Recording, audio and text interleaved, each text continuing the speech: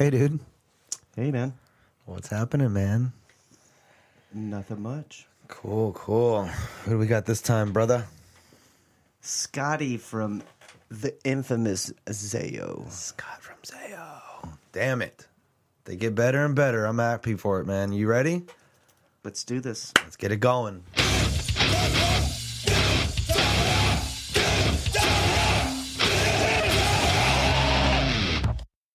Cool, man. So yeah.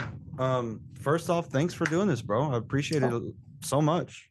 No, dude, I'm always happy to do these things, man. I'm like a big fan of the whole podcast thing, so I'm always happy to be involved. Yeah, definitely.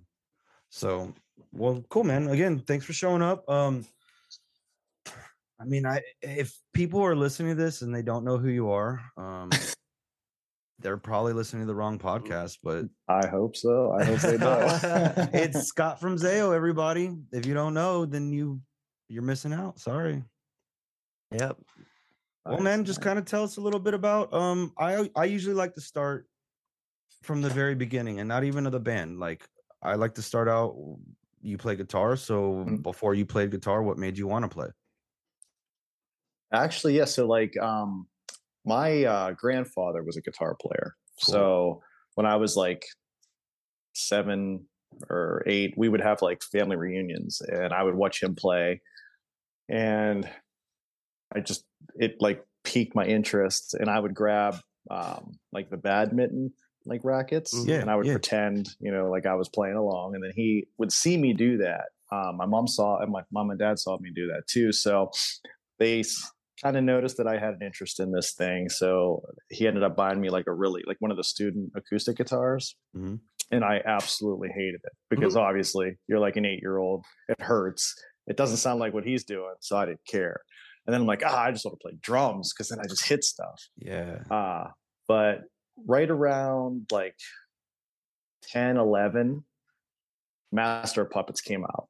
And when I heard that changed the whole thing. And I'm like, no, I'm going to play guitar. So then same thing, like I actually learned some like G, C, D, like your average chords. Right. And got way more interested and actually stuck with it long enough that my parents were like, oh, well, he's actually looks like he wants to do this for real. So they got me lessons. I took lessons for a year. Cool. And then got in awesome. But I mean, lessons are what, I just wanted to learn Metallica songs. I didn't really learn like everything that I should have learned. I was like, just teach me, this song. I did the same thing with Pantera stuff. When I did lessons, they were like, what do you want to learn? Floods from Pantera. Yeah. Mine was I picked up some early Rush books, and they showed me like your basic chords, like you talked about. I wasn't playing Rush, don't get me wrong. Yeah, that's what I was gonna say. Like just basic starting chords out on Rush. And then like the other side of it was my brother had all like the South of Heaven tab books and the Rain and Blood tab books. And I'm just starting out. I'm not able to play it, but like I'm just learning like the picking and like just that was my introduction to trying to play.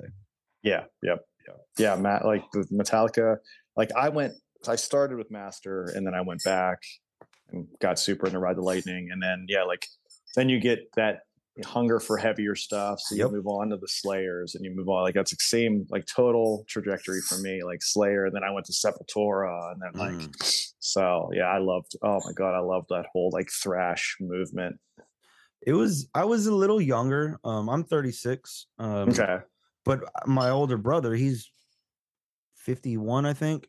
So I mean, he was all about that, and I was fed that stuff from a kid, and so like I loved all of it too, especially getting older. But I was a little younger when that stuff. The thing for me that really got it was like the grunge movement, because then I was getting older, and I was able. That was like the thing that I found myself, not because somebody showed me. That was like, oh, what is this? And it was new to me because I discovered it. So I'm sort of like that because like I'm 44, so I was a little older than you, but a little younger than like because I wasn't old enough to really go to like concerts like Metallica, really. Yeah. But like high school year, or junior year in high school, like that's when like I found like the Smashing Pumpkins and the Soundgarden and Nirvana and all that stuff. Like I definitely stayed more to the heavier side of grunge, like Tad and Yeah. And all that. But that was kind of like my thing, you know, after this like whole metal thing. Because I mean, that's basically what those guys were like getting some inspiration from anyway. So I felt like it was like kind of a natural progression. It's weird because like I went like super heavy, and then I went into the grunge stuff, and then I got like kind of even like less aggressive, and then got into like death metal after like Sunny Day Real Estate and stuff. Because I went back, I'm like, so you got to make sure and cover all bases, man. Yeah, I think it helps, you know, as a musician, it kind of helps you slow time down when you start, you know, you're listening to blast beats all the time, you know, and riffage like that. But then you go to Sunny Day Real Estate and you get to see all of those notes in a different way. And then when you go back to it, you know, it's easier to understand. Definitely. I think you're right. I think, yeah. And like you just said it, like liking a broad spectrum of stuff. Cause like once you get into like the Soundgardens and all that, then you go back and you're like, wait, Creedence was kind of doing this kind of thing. And you like realize, holy cow, like Black Sabbath is the like originators of all of it. And like you go and you like live that whole world of music. But yeah, and then like even then you go back in like, you know, like original like Black, like what soul and all that stuff. I mean, like, yeah, just the whole spectrum of music is great. Well, it's just a rabbit hole like anything else, and you just keep going down and down and down and down, and that is true. Eventually, you loop back around. And it's like, oh, wait a second, yeah, this has all been done, and it's just done in a different, better, more modern way now. Yeah, especially when you're like a Led Zeppelin fan and you realize, oh, they just stole all the stuff from the blues artists. So, okay, that's cool. I've been saying that since we started this podcast. So, what's your take on that? And like, are you? Because I know people that are against Led Zeppelin for doing that, and I know people that think they're obviously the greatest band in the world. So, like, what? I kind of fall in the middle. So, like, I loved Zeppelin. I loved them.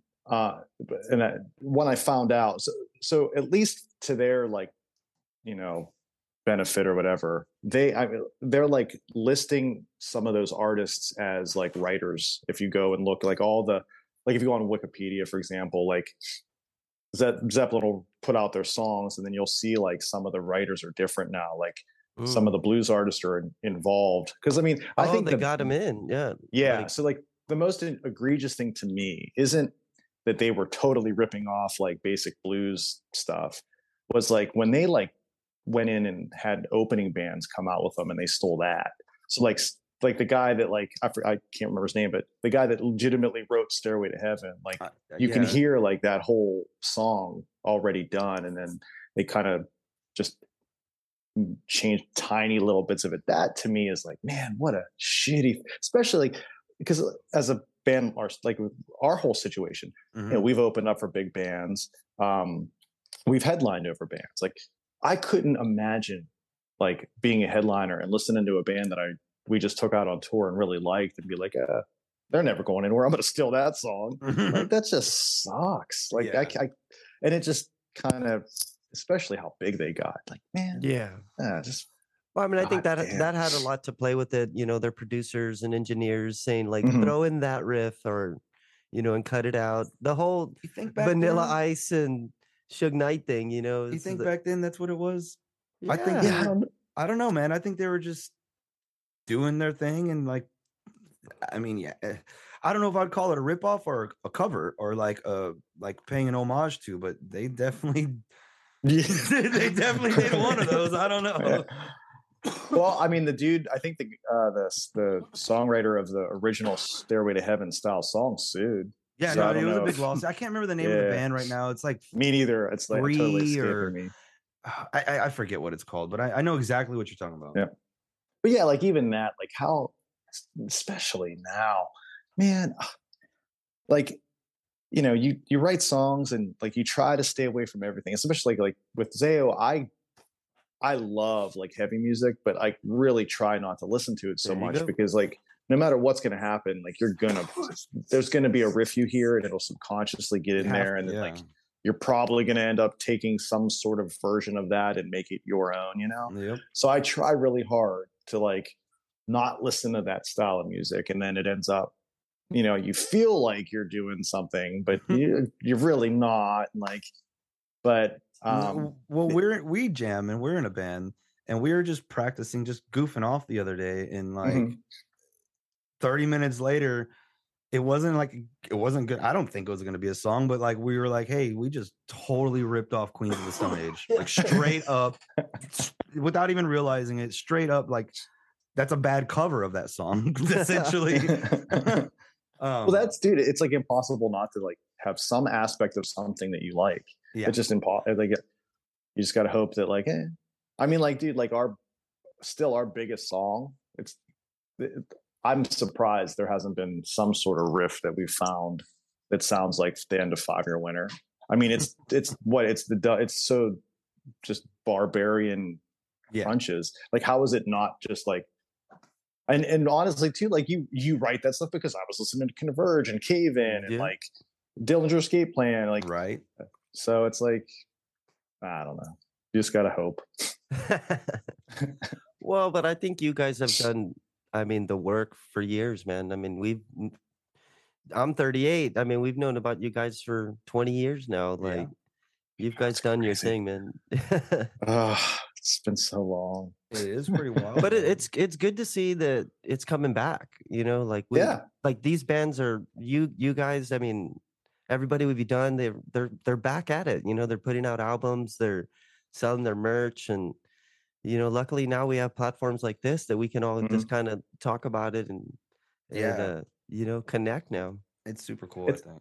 I totally agree. And I can't thank like younger generations of bands more, because I feel like this style of music, I don't think it's ever going to have its due, because it's never going to get big enough that I think people would be like, you know, a lot of like music scenes get so big that then they can blow themselves out. But like metal's such a weird, like, to me, like, because people will say like, oh, well, that song sounds like it could be written today. And I'm like, well, it's because it's weird and extreme. And like that stuff is never really caught. So, and it's, you know, there's a very small amount of people that even get it. And like, you know, you're like the metal, I mean, metal scene's humongous, but like, you know, like an Iron Maiden fan's not going to listen to Zao and be like, oh yeah, I'm going to listen to that. Like, dude, they want singing. And so like the extreme side of metal is, I think, going to always feel pretty in the now, because it is so hard for a lot of people to get. And so when all those like newer people come in, there's like, it just keeps kind of recycling or whatever. But there's so many cool like young bands out there right now that are holding the mantle of like what we've all been doing for so long, that like it brings in this younger generation of fans. Like we just played this what was it, like September-ish. We went out and we did a show in Columbus. Now we're not like we're in Pittsburgh, so we're not far from Columbus, but we haven't played Columbus for like a year and a half or so. And the scene in Columbus is awesome. Like literally we played and there were more younger people at that show than we've seen at any other place. Like, and right down the street from where we were playing is this really cool little like laundromat that had a little room that they do like all kinds of shows in. So it could be anything from like a hardcore show to a metal show to like a folk show to like, you know, weird indie rock show. But like the scene in Columbus, there's tons of young kids that care enough that they're going to shows. That's cool. Yeah. So yeah, like that's the key, man. If people go to shows, especially now that we can have them again, right? That's what's going to keep it going. So I definitely think now that they're back, they're coming back much stronger in full force than a lot. Like than the previous years and stuff. It's pretty neat to see. And I mean, like, when we used to go and book our tours, those were the only spots that would book us, you know, like tire shops, community centers. Like, you don't get that just out of the blue anymore. Like, no, when they hear about them, they want to go, you know, because it's like, what? It's going to be in a tire shop. Like, let's go, you know. It's just getting to them now is different, you know, with social media. Like, how do you get them there, you know? Yeah, and that's a good point, because I mean, think about like, you know, when Zao was starting out, like we were doing weird like VFW halls, all that kind of stuff, and that was sort of like the thing. But those places, you know, you move up to like, okay, well, now we get to play clubs, and getting into clubs is super hard and it's weird. And then once you get there, you're like, well, what's the next step? And, or like you're a band like us where like you get to a point and you kind of go away and then you're kind of building yourself back up again. So it's really cool to see that like this younger generation of people are able to like bring that feel of the VFW hall, and they're just putting it anywhere, and as long as you have social media presence and people are paying attention at all, you can be like, hey, we're going to play a show at a laundromat. Okay, we're going, and so I hope it just keeps building, because that's it. That like the only way this whole thing even keeps moving is because of people coming, and it's true. Younger fans. Cause like, dude, I'm 44. Like I go to a show maybe once, twice a year,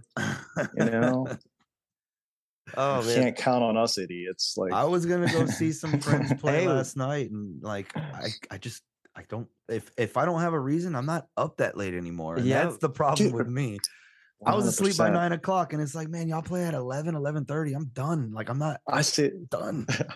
I say the same thing when we're doing tours. I'm like, oh, dude, I'm like, you have to play at 10. I'm like out. I'm out an hour already asleep by 10 o'clock. Exactly. Yeah, I've go to 9:30 is like, man, all right, I'm getting tired now. So it's brutal. Yep. I don't know. I love it though, because I don't miss staying up late or the partying or any of that stuff at all. No, none of that, dude. I'm happy to like sit at home, watch movies with my family. That's cool, man. You got kids and stuff? I do. I have a daughter. Yeah, she's 14, so she's an adult. No. Oh man, you might be able to tell us some things. His is I think 11, and mine is 7 and 5. So we got. I will say this. So people, whatever, man, with girls, this and that. Like the biggest thing for me that I noticed as a parent is just how fast it is. Because like everybody tells that to you, like, oh, it's so fast. Like you got to take every. And I'm like, I understand like how fast time goes. Actually, you don't. It's like being a parent, it's an instant. She was like 5 years old and now she's 14. So like, and it's really hard as a human being to take that, like really live in the now moment of like their lives, because there's so much like shit, like, oh, I got to do this. But oh God, I felt like I was doing it. I felt like I was like really like living every moment with her, but even that, you're like, it's so quick, and then like they change so much, so fast. Like, man, it's so fast. Like my daughter's into like, she gets into all these like cool different things. Luckily she's kind of like weirdos like me and my wife, so she like likes all the movies we like, and she likes a lot of the music we like. So but she she'll be into something and we're like, all right, we're going to go full force. And then like 4 months later, we're like, oh, well, we just paid $500 for that cool thing. Now she hates it. Now she wants this thing. Yep. Man, that's, I mean, I don't think things were that expensive for us when we were kids, but I'm pretty sure we did that same shit. Oh, absolutely. I know. Isn't it weird? Like I never remembered.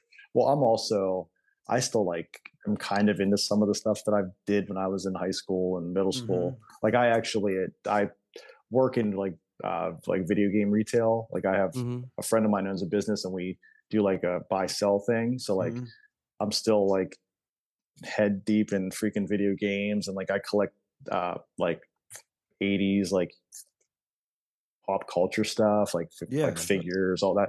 So like a lot of the stuff I liked, I'm still like, I still like this. So I'm sure you probably love that the Toys That Made Us on Netflix. Oh yeah, I watched all those. There's a couple that made me mad though. 'Cause, like the Masters of the Universe one, everybody working for Mattel making those toys was such a piece of shit. They were so mean, like, and they didn't care. Like there was a dude, like the guy that drew all the like designs, I think he was kind of cool, but like, dude, all those people are just scumbags. We were watching, there was something on Vice. It was like, because I mean I'm a big Star Wars nerd, but like you read it and read all about what all happened when they were making the movies and stuff, and I haven't seen anything where it really focused on like how bad George Lucas had it. Like how the studio was like, you better do this. And like, they had Industrial Light and Magic, like just starting out. And like, those dudes didn't film anything for like the first year. They spent like $1 million and didn't film like one scene. And I kind of knew that stuff, but it was like, dude, if I spent $1,000 and we didn't have something done, it's like over for me. For real, man. Like when Zayo does anything, we're like, oh, if you spend like $200-$300 and you're like, don't get anything back from it, like, oh, that's a bad game. So, yeah. But that was interesting. Well, you're also I always have conversations with how back then they kind of owned the actor or musician, artist, and could direct them on exactly where they wanted them. And, now he owns his own studio and he owns his own brand. He doesn't care. Exactly. So like, I think that, is coming out now and we're able to do that. You know what I mean? Like with the opportunities that are coming up, man. Like now we can do marketing on Hulu, you know. I mean, it's crazy. We can get to people now with what's kind of changed, from the pandemic and everything like that. Like it's definitely put a lot more control in like the artist's hands, whatever genre or whatever thing they're doing. Movies. I mean, look at Terrifier 2, dude. That they spent what $800,000 or something on that movie, and they've already made like 15 million, and it's like still playing in theaters. And so like I have friends that do some of like that, like extreme horror, like underground movie stuff, and like that whole movement is like becoming like what the DIY band movement was. Like these dudes just you can shoot 4K on your new iPhone. It looks incredible. Yeah, man. So you can make this stuff, you can present it on your own, you get a social media following, you get enough of a following. It doesn't even have to be that crazy. Dude, look at how like music is now. Like when you look at like the top selling artists of the week, like people aren't selling like hundreds of thousands of records anymore. Like you're like noticed when you sell like 5,000 records. That's because it's so hard, but it's so cool at the same time. Everything's at our fingertips, and if it's definitely double-edged, because if you know what you're doing, it could be good, and it can also be very, very bad. But I mean, let's put it this way. Like you were just talking about everything at your fingertips. Perfect example is he mentioned earlier is what we're doing in the platform. Like we're sitting here talking with you, and I never thought that would happen outside of maybe going to see you at a show and talking for 5 minutes or something. You know what I mean? It seems like podcasts, like I love it. That whole world, it's because there's tons of people that we've talked to already. And like, I see some of their like band lists that they've talked to, and they always like, we'll get kind of asked to do stuff, and they're like, well, we're not the biggest podcast. I'm like, dude, you just talked to like that dude. Like, that's pretty awesome. And I think it's really neat to see that people have such power. Hopefully that stays the way it's going now. But yeah, like there's so much power if you know what you're doing and you give it, like you care. Like if you really care about it and you work hard at it. That was what we always thought with the band. Like there's a few motivating factors and rules that you have to follow. One, be nice and kind to everyone, because you just never know. Like I remember I've told the story before, but we did an interview with a dude that was just doing like a high school paper, and I don't care if he's doing a high school paper or he's writing for Revolver. Like it's still cool, and if I can be part of somebody doing something, that makes me happy. So we did that. That dude ends up being the head guy at NPR, like for like certain, like for especially for heavy music, but he's worked on a lot of different things, like a music coordinator for NPR. You just never know. And like the thing is too, is it's not even that. Like, why wouldn't you just want to be kind? Like as a headliner band, like any band we've ever taken out, my immediate reaction to them is I want to be friends. I want to hang out, and I want people to like realize like our band is like I want to see everybody succeed, and like because we've done tours where the headliners are like totally in their own head, like just not cool, or like you do something that's not even that big of a deal and they throw a fit about it. Like I remember we did a tour, I don't remember what the band was, but our drummer just got his drum set, like it was the first day of the tour, and there was this big open warehouse, and he like, you know, it was connected to the club, and they were allowing all the bands like, this is where you can set your gear up so you can go right to stage, right? So this is Funeral of God era. Steve was playing drums with us. Steve had his new kit, and he got it out of the cases and sets it up, and he gets it all set up, and he starts just playing on it, just to make sure everything's where it is. And the drummer from the headliner was like, I'm getting a massage over here. Like, oh, excuse me, I'm so sorry, I don't want to interrupt your massage, Mr. whoever the hell it was. Like, dude, there's so many bands that I would just love to smash in the face with that kind of stuff. Well, yeah, you're kind up until a certain point, man. Like, and Greg knows me. I'm kind of an asshole sometimes, and like, I'm a nice guy, but only like I could tell. I would have walked right up to him and like farted on his face while he's. That's exactly what you feel like. What are you gonna do? Like, that's exactly it. And what happens then? What did you just do to the tour? Exactly. Like, you really, now you think I'm stoked to play with you, and you think we'll ever play with you again? Mm-hmm. And guess what? When you do that to certain bands, it's inevitable that you're going to fall, and that opening band is going to be the band that's going to headline. And then guess what? They're not ever going to do. They're never going to ask you to go out on tour with them. Exactly.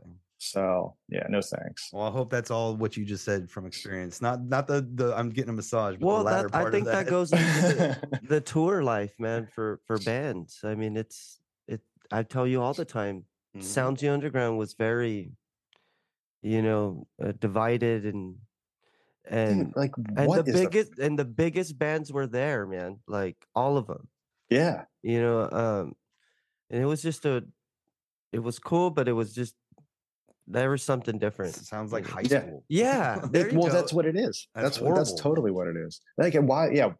That I never could understand. You get into underground music regardless. Like, and I do think that there's probably a contingent of people that get into this stuff because they're idiots, and you're not going to change that because people are the human condition, right? But you get into like underground music because you're an outsider. I got picked on because I like this stuff. I skateboarded, I like punk rock, I like metal, all this stuff. Like, I got picked on for that, and like, but I moved in that direction because I was like, hey, I don't like this kind of stuff.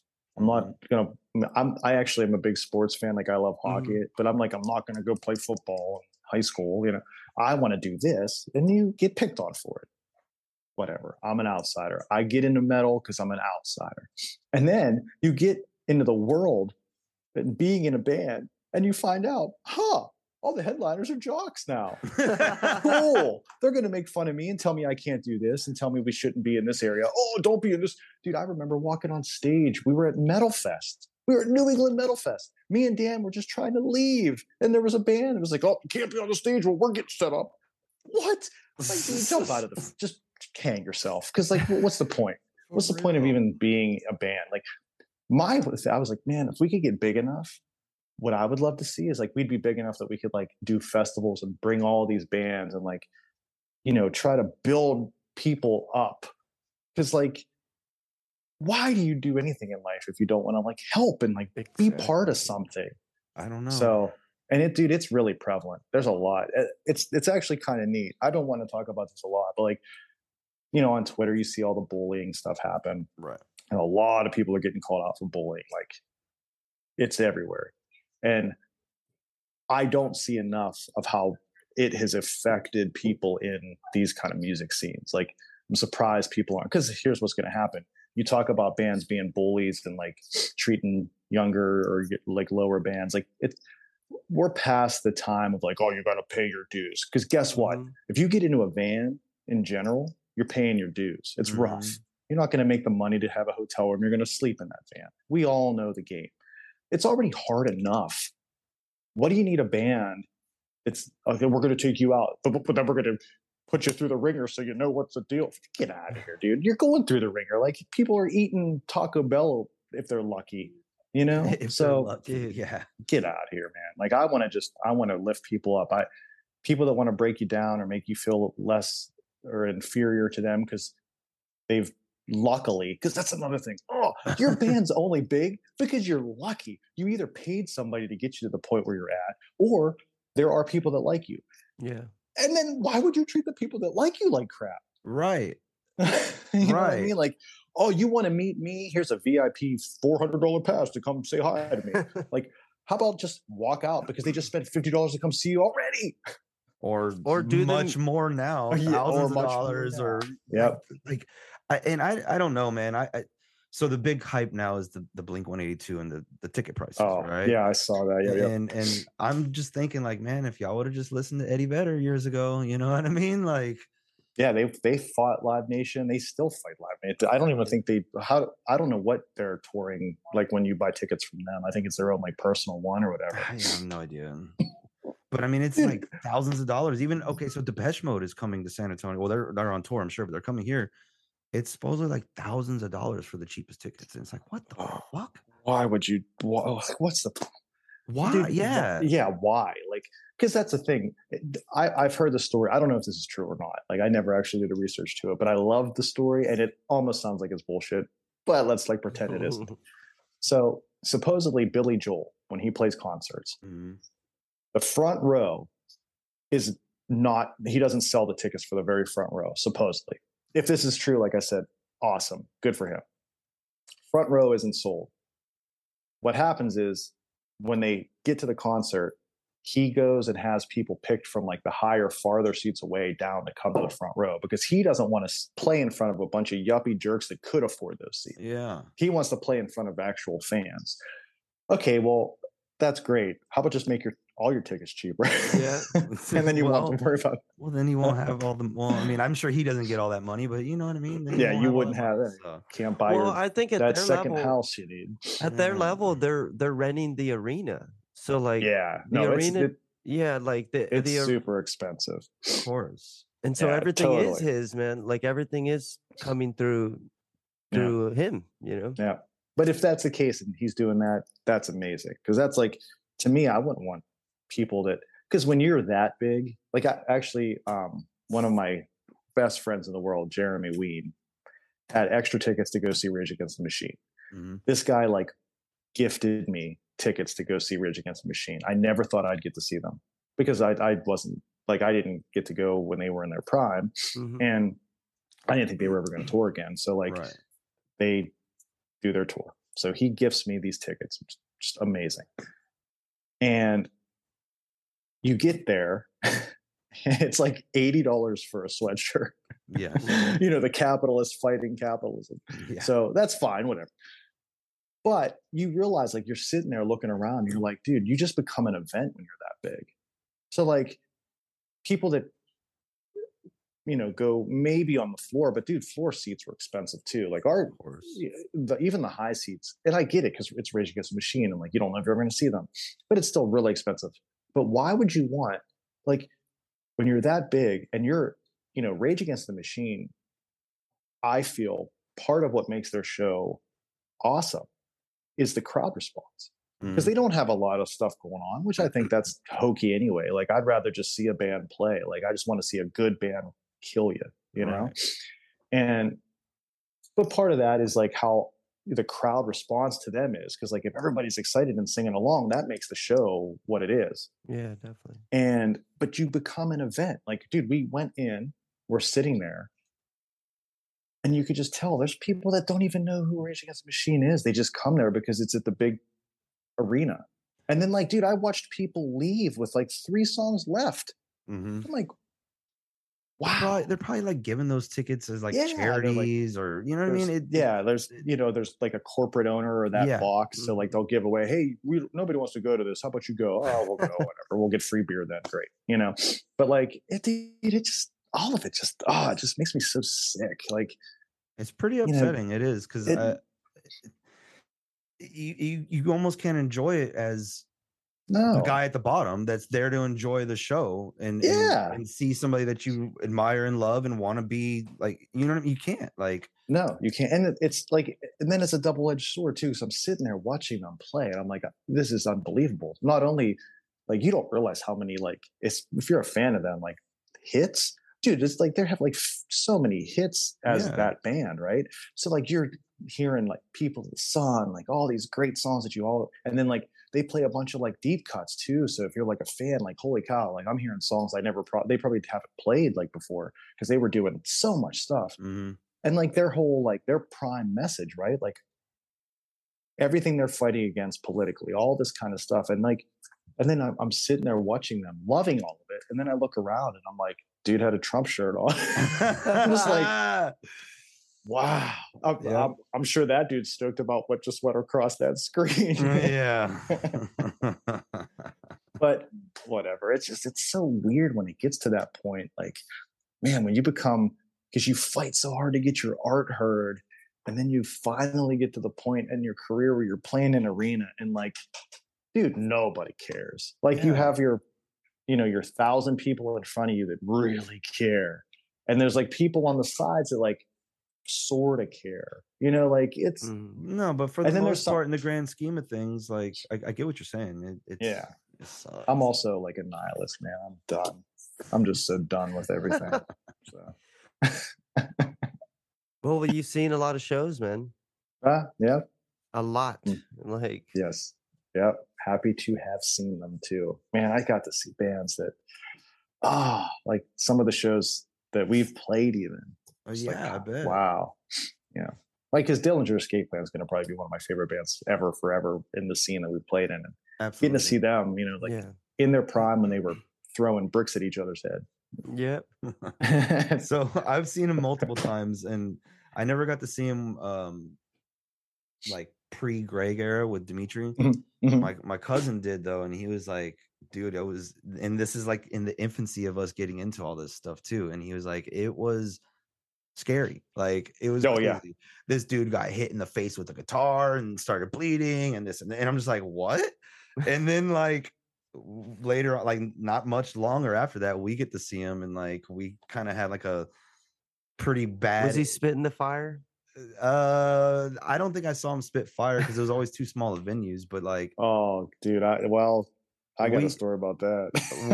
we had a pretty bad encounter, and like my cousin told the story on another episode. But like, I guess they didn't like to be filmed during this time, and my cousin was filming the show, and it got pretty intense. And like, Greg was a beast at the time. Like his, his biceps and shit. He was just jacked, and like, he's. I don't know. It was an intense moment for a 15-year-old kid and his 14-year-old cousin. But yeah, see that Dillinger has always been something else, though. You know what I mean? That's kind of I don't know. I love them. And that's like we toured with Dillinger a bunch of times, and they're literally one of our favorite bands that we've toured with, and we've been, Greg, Ben, Liam. Actually, we just did a tour with Billy Reimer's new band, Thought Crime. So they're unbelievable. But like everybody in that band, we love them.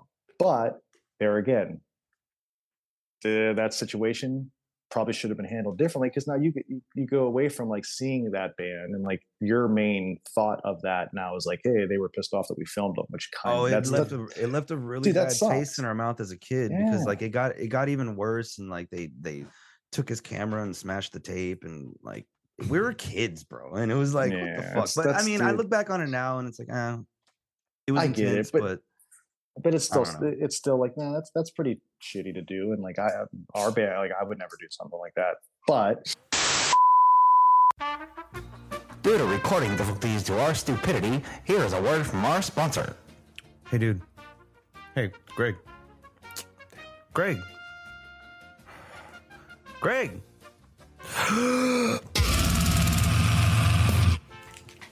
What, dude?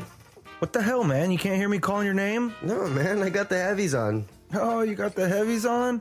I heard about those things, man. Those new headphones engineered for metalheads with 2 frequency ranges and 4 drivers lets you hear metal the way it's meant to be heard.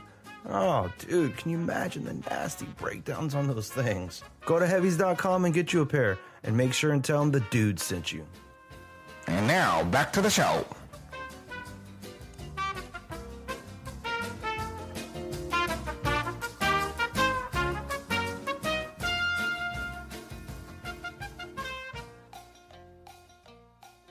Okay, Dillinger story. So like you said about, did they breathe fire because the club was too small? We played, but like we were on a tour when they were just starting to do that stuff. And there was this a club in Lancaster that was definitely too small, and Greg still definitely blew fire, and people went. I mean, dude, it was like that ceiling was low. Like, I am really, really surprised. Where was it at Champion? What the heck was the club called? Chameleon Club. Chameleon Club. It was Chameleon Club in Lancaster, PA. He blew fire, and it was like, wow, this is cool to see. What the hell is he doing? Let's stand by the exits. But that band was like, dude, it was literally every time they would play, every time we were on tour with them, you know, you'd just spellbinding to watch them because the music's unbelievable, and then like their performance. But I mean, dude, I watched Ben get a concussion because somebody threw, I forget how it happened, but they threw something like heavy up in the air and it came back down and smashed his head. Like he concussed himself. I mean, those dudes were always like beat up and bruised up. And we're trying to get Ben on the show, and I'm really hoping we can, because I want to hear some of these wild stories. If he, like whatever he would tell, I don't know, but I just want to hear some of the craziness that. Oh, I'm sure and now, dude, he's like playing with Suicidal Tendencies now. How sick is that? That is so badass. I can't, man. And it's funny because like I've seen a few videos, and he still brings the energy like crazy, but I think I feel like he's probably holding back a little bit because it's not Dillinger, but like the rest of the guys on stage, they have the energy too, but it's like he stands out, like he's just bouncing around, going everywhere, standing on everything. It's like, fuck, man, I miss that shit. I know. Well, it's really cool to see those, like, it's like that. Yeah, he's doing that. I've seen Greg with Jerry Cantrell, like, you know, those guys, and they're like all super talented. So like, and they were cool. Like I mean, some of the tours that we did, I mean, they were like kind of blowing up on a few of them. So like we toured with them like when Miss Machine came out. Yeah. So they were like right on that cusp of like becoming getting big. But they were all like, they were super humble, super nice dudes. And I think too, like, I don't understand how you couldn't be, especially because I know Dillinger came from the same place we did. I mean, like, dude, I saw, Dillinger's like Philly area, and they were playing the same like basement shows that like Zao was when it started. Yeah. So like when you come from that world, I think there's an understanding of how hard it is, and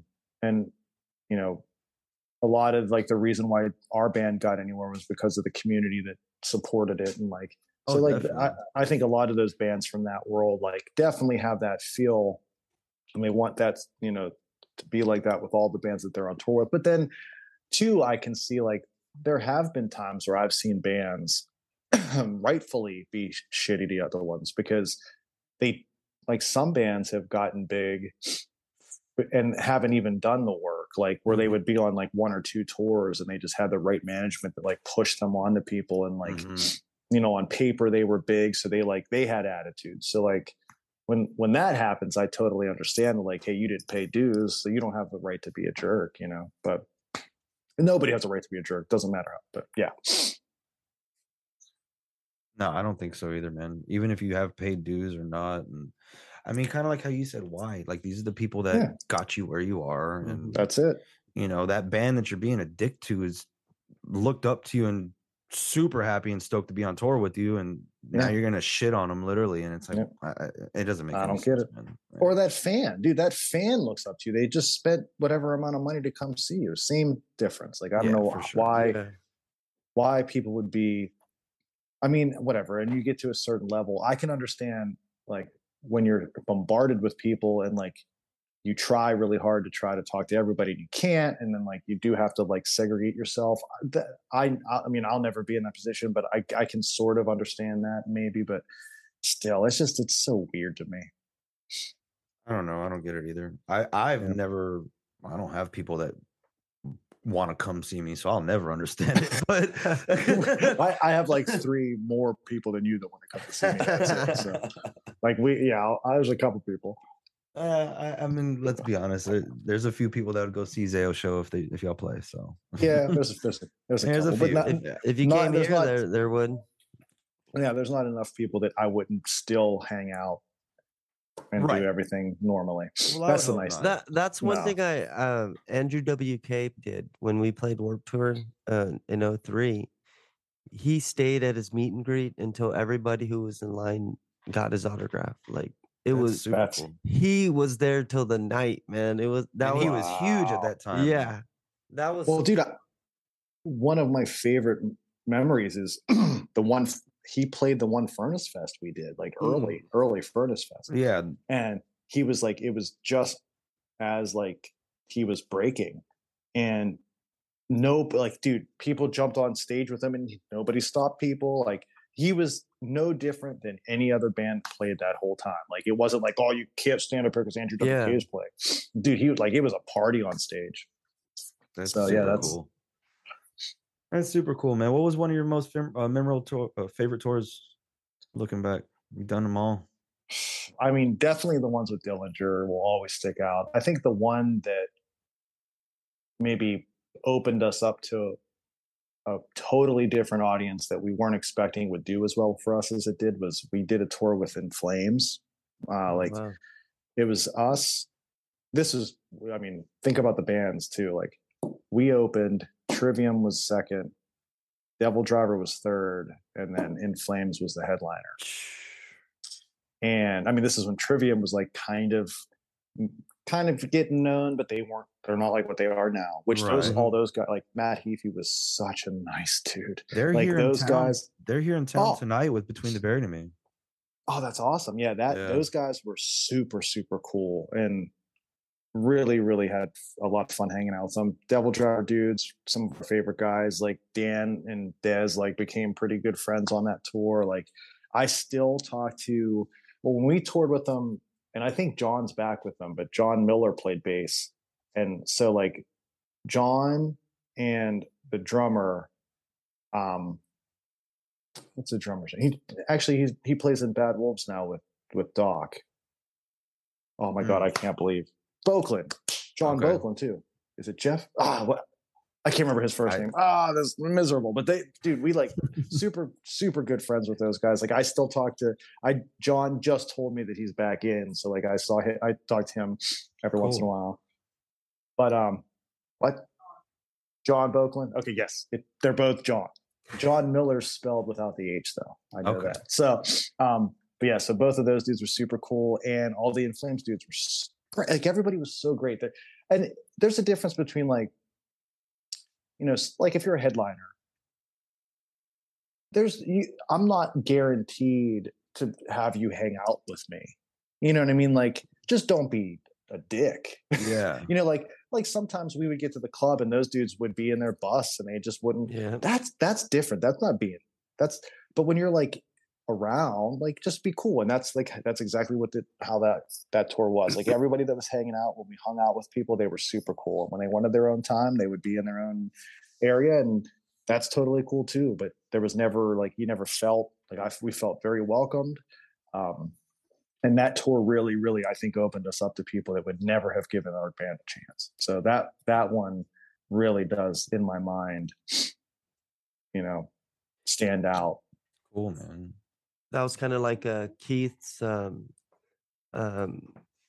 Mushroom Head tour that he was talking about, right?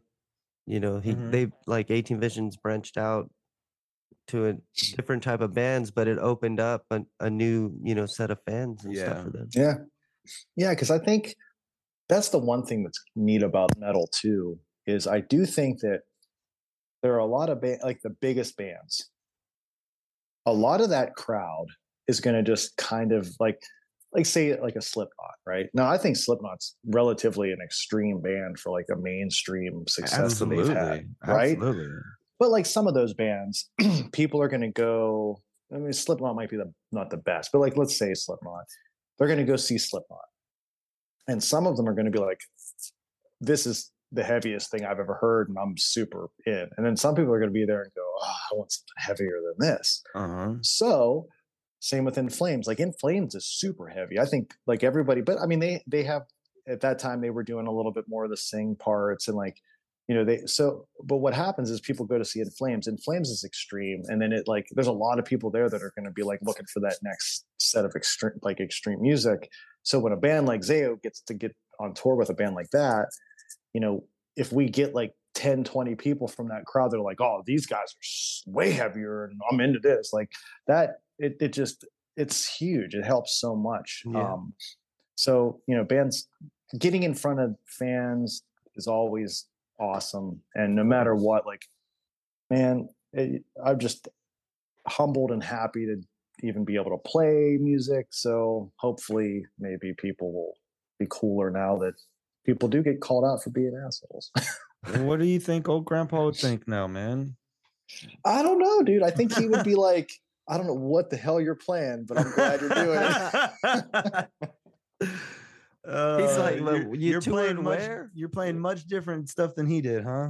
Oh yeah, he would probably watch my fingers and be like, "Yep, that's a lot of noise, but you're going quick."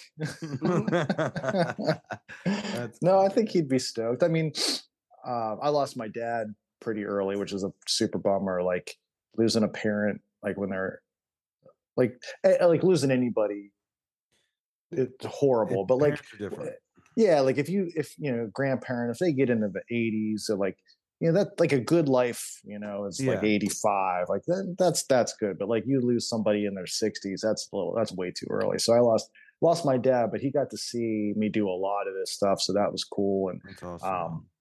He came to a couple shows, and like I kind of gauged that, because that's how he was. He's like, I don't know what the hell you're doing, but I love that you're doing it. Yeah. That's awesome. So I think that's how it would be. Good. Yeah, I lost my mom about a year ago, so I know how it is. It sucks. Oh, it's brutal. It definitely hits much different than like a grandparent or something. So yeah, it's really, especially too, like did you say you both have daughters? Mm-hmm. Yeah. So yeah, like we lost my dad when our daughter was still pretty young. So like it sucks for them, because I think it's such an impossible thing, because they lose them. If you lose them when they're too young, they won't remember them, but they won't be like devastated to the degree that like maybe if you're 7 and you lose your grandma, the devastation for a 7-year-old, but they at least got to live that life with them for 7 years. So they do remember and they have all those memories. That's exactly what it is. Because my youngest daughter doesn't really remember my mom or her grandmother at all. But my oldest daughter does, and like still to this day, sometimes like she's crying in the middle of the night because she misses grandma or whatever. And so it's like, yeah, it's like it's hard. But she's been my rock through it all, man. Because like I wouldn't be able to do what I'm doing and continue doing it and being where I'm at today if I didn't have her to like not help me through it only, but like even helping her through it. Like she's been my rock through this whole entire fucking thing, and it's crazy. Oh, that's awesome. Well, dude, that's like what it like family. God, the importance of it. It's so crazy. We put my mom's ashes in a tree in the backyard. Oh, so now she likes to go out there and sit by the tree or play by the tree and talk to grandma or whatever it is. So it's like that's really cool. Yeah, it's pretty neat, man. Yeah, I'm kind of like, why the whole burial casket thing doesn't make sense to me. I'd rather like, especially for myself, like just burn me up and put me in the ground. Like, and that's kind of what, like,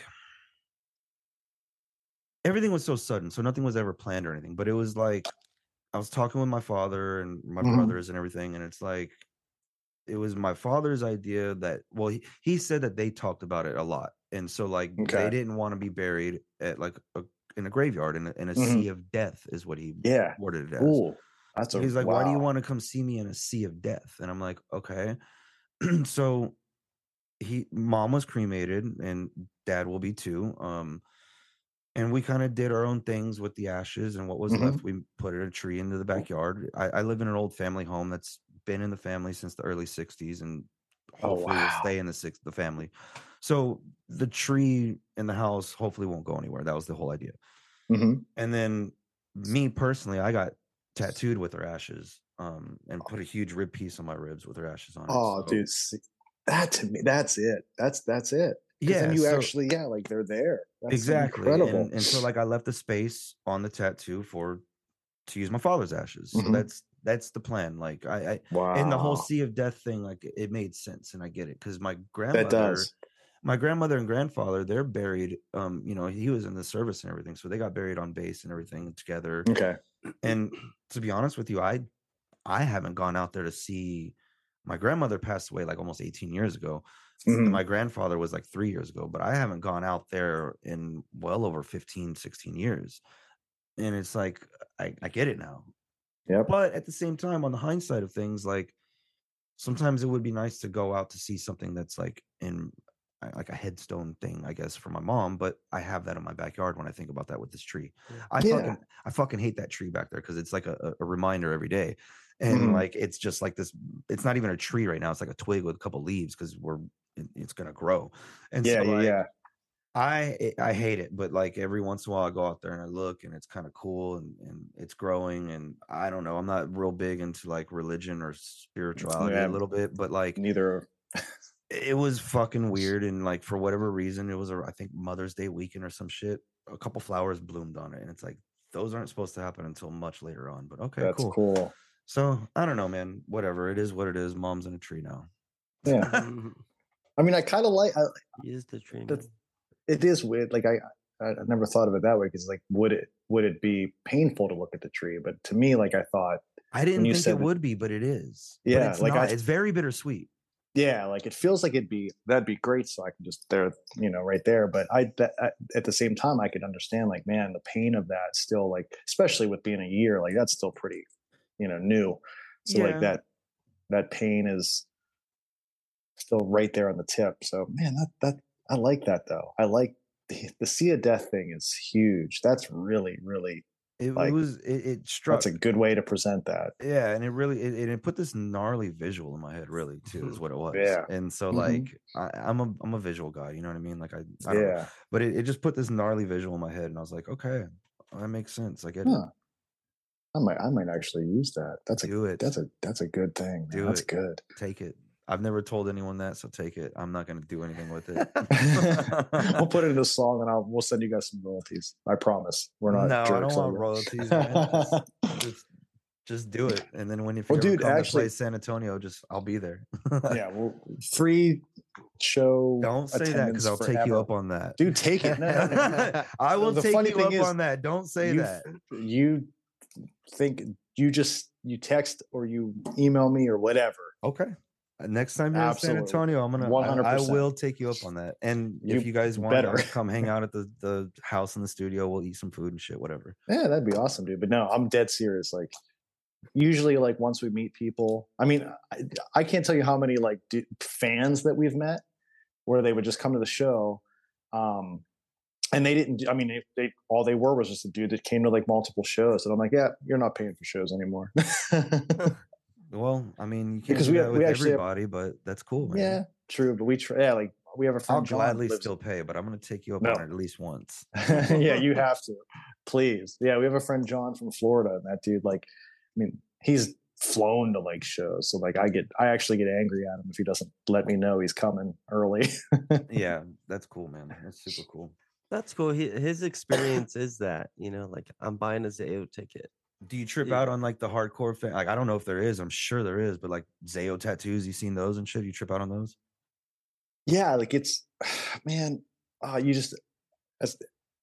we're the type of person I am. I obviously don't ever feel like anything I do is like, warrants somebody to get a tattoo on their body. But how incredible that is that like, because a lot of our fans will talk to me about how like, because Dan writes a lot about like some dark stuff that he's went through, everything you get with us is totally authentic. So like what he's talking about is like something that he's been through or like his, observation of it and like how he feels. But like there's been a lot of, suicide and death in all of our families. And a lot of that stuff comes out in the songs. And I've had countless people talk to me about how like, well, Zayo saves my life. Well, I've listened to this record, like I listened to this record, and same with me. I mean, I don't feel like if I didn't have this outlet, and I know for sure with Dan, if he didn't have that ability to like write out that stuff and like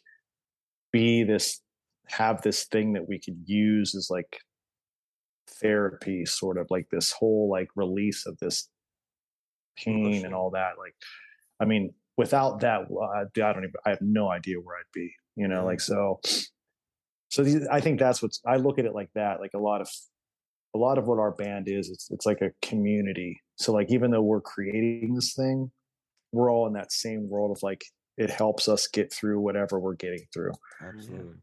So yeah, with people like that get the tattoos, I'm just like, I can't thank you enough, but man, I'm not worth that. We're not worth it. Well, I mean, I guess in some people's eyes, you never know, man. If if your music and his words and whatever has saved lives, then it's totally worth that to them. Yeah, you know? No, we definitely don't take any of that stuff for granted. Like, you know, and I tell Wade all the time, like with the band that we do, it's like there's no rush, man. It's gonna come out when it comes out. Because you know it's gonna be there to help those people that need it right at the exact moment, you know. So we've been doing it for 2 years straight, you know. So we're just and I'm like, it's okay. I mean, it'd be nice to play a show, but let's wait more until we get, you know, where we're all having fun and stuff like that. Like, dude, Zao kind of does the same type of thing. Like especially now that we've just completely taken over all aspects of it and have our own label that we put our own stuff out on, like there is no rush. There is no anything. Like things will literally all in your hands and whatever you want. Yep. We just make sure that once we're excited and we can do things and we move on things, like there's no reason to push or pressure things. You don't want to stress yourself out or make stress that's not that's totally unnecessary. You know, you just kind of miss out on things in life. Like, I don't know, did you miss out on things because you had to hit the road and, you know, you had a kid and stuff? There were times when we would be gone. Like, luckily when Sid was born, Zao was kind of like on a slight hiatus there, but you know, I was married while we were touring, so like there was a lot of stuff I missed, like just being home with my wife. We dated for like 9 years prior to me being on tour, so like she was with me from the minute I started touring till we, you know, I mean, so there's a lot of things that I could have been home for, and birthdays and all that stuff. You miss a lot of that stuff. And then with my dad being gone, like, you know, I was gone a lot back then. So like, oh man, I think I could have been home. I could have seen him more. And yeah, you just, like I said earlier, you got to take every second you get and really, really just let it sink in and live in that moment, because you just never know. Yeah, but it is hard, like you said in the beginning too. It's hard to do that because you're so preoccupied with everything else. And it's like it's miserable, man. Dude, it is. It's like a modern day torture, but it's life, and you just got to keep going. Like, that's it. You can't let go, so it doesn't matter. No.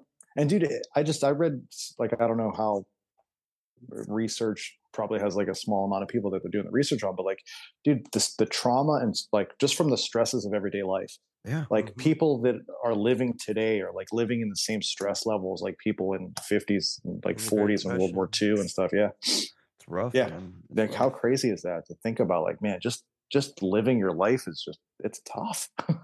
Glad I'm not alone then. Shit. Yes. That's the only way to do it, dude. Yeah. That's like, me and my wife love this comedian Tom Papa. He talks about like how just find somebody and get to the end with them, because that's the key. The key is to have somebody there to like fight with all this stuff, fight through all the things you have to fight through, and just do it. Yeah, for sure. Well, man, I mean, I don't have a whole lot more. We can keep talking all you want, man. I mean, no, that was pretty awesome. Like, yeah, I appreciate. That's what I love about these kind of, like, there's no reason to have like some set thing to talk about. Like, dude, if you're having fun, things will go all over the place. I think so, and I'll speak for myself. I had a blast doing this. So again, thank you. I said it. No, my pleasure. And I'm dead serious. You have my email address. You can reach us all on any of the like Instagram and all that kind of crap. And when we come to San Antonio, say, Scott, I want free pass. It's all you got. I'm gonna do it. You got to do it. and we got the local opener for you, dude. There it is. We actually are talking about trying because we haven't been to Texas for a couple of years, so we definitely need to get back. Coming again, so maybe that's true. Well, and honestly, the last time we were in Texas, I don't think we got even close to the San Antonio side. Like because that's pretty south. Like we were pretty north. I can't think of the last time I was able to see you here in town. I know it's been a long time. Mm-hmm. I don't know. I know the first time I think it was Sunset Station that they played. Oh yeah. That's when I saw him with Unearth. That was fucking a long time ago. Yeah. That's when like the album that had that song Endless that Unearth was doing was on. Oh shit. Yeah. See, dude, we need to get back. We got to do like you, and that's the thing that's great about Texas, man. Like you could literally do like a 5-day run in Texas. There's enough places to hit. Oh, it's huge. Yeah. It's huge. Well, if you ever do make it down here, I'll definitely take you up on your offer, and my offer stands where, if need be, you guys have a place to rest, get away, eat, take a shower, shit, whatever you want. Dude, that's shitting on tour. That's the thing. People don't realize. I got one bathroom, but as long as you guys are cool with taking turns. Yeah, we are. We're good. Me and Dan have like a whole pack, dude. We have a whole thing. We get to the club, we're like, immediately, is there a green room and is there a bathroom? Cool. We need the bathroom. Yeah, well, you got it here, man. Well, awesome. One last thing, I guess, and this is kind of something that like I usually ask, but I never do, and I'm gonna change it just a second. Awesome. One of my friends that listens to us was like, ask this instead. So normally I ask like the whole like Stranded Island question. Okay. With your like what records you'll have, whatever. So I liked his a lot better. And it's like, if you were robbing a bank and you're driving away in the getaway, what are you listening to? Oh man, that's fucking cool, right? I was like, that's way better. I'm gonna use it. I've never thought of anything. That's genius. All right. This is the first time I've asked it too, because I always forget. So here we go. What would be the song that I would listen to? Your getaway on your bank robbery. Getaway after the bank robbery. Oh God, there's so many good choices, but I gotta think that I need something that's gonna make me feel calm, good, because you're trying to get away, but it's also driving enough that you're like hitting the gas and going, right? That's good. So it would probably have to be, man, what would that be? Oh man, my brain. I got, hold on. Could it be that? Or do I want? So, okay. So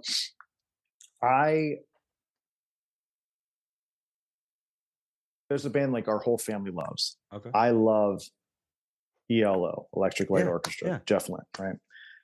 So it could be a toss-up between Confusion, which is on Discovery album, and then what's the number sequence, babe? Is it 1-5? 1503 Overture. Like it's like the early song. It's this early ELO song. 10538 Overture.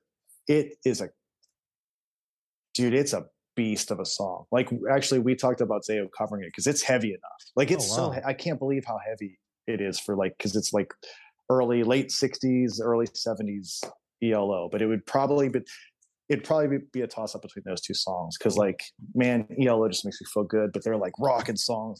I could drive quick, and I don't want anything like too crazy or heavy. Cause like, I got to make sure the cops, like I got to hear for them.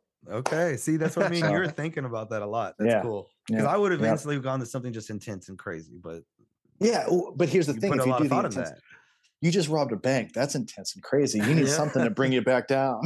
You see, and I didn't think about that, but that makes actually a lot of sense. That's the best, dude. That's the greatest question. That is such a good way to ask that question, because everybody's like, "Oh, what are you gonna take on an island?" And everybody's like, "Oh, I have like 15 records. Which one?" That you gotta like kind of break it down. I'm definitely keeping that one because it's much cooler than the island question. So yeah, I like that. All right, man. Well, thanks so much. I really appreciate it. No, dude, it was honestly a pleasure, and definitely keep in touch with us, please. Like, yeah, for sure. and we'll definitely we'll do it again, hopefully, man. Let's do it again. Oh yeah, that would be wonderful. Yeah, that'd be wonderful. I'll let you guys know if we come to Texas. So. Cool, man. Awesome. All right. Well, thanks, man. Cool, man. No, thank you, dude. Bye. Bye-bye.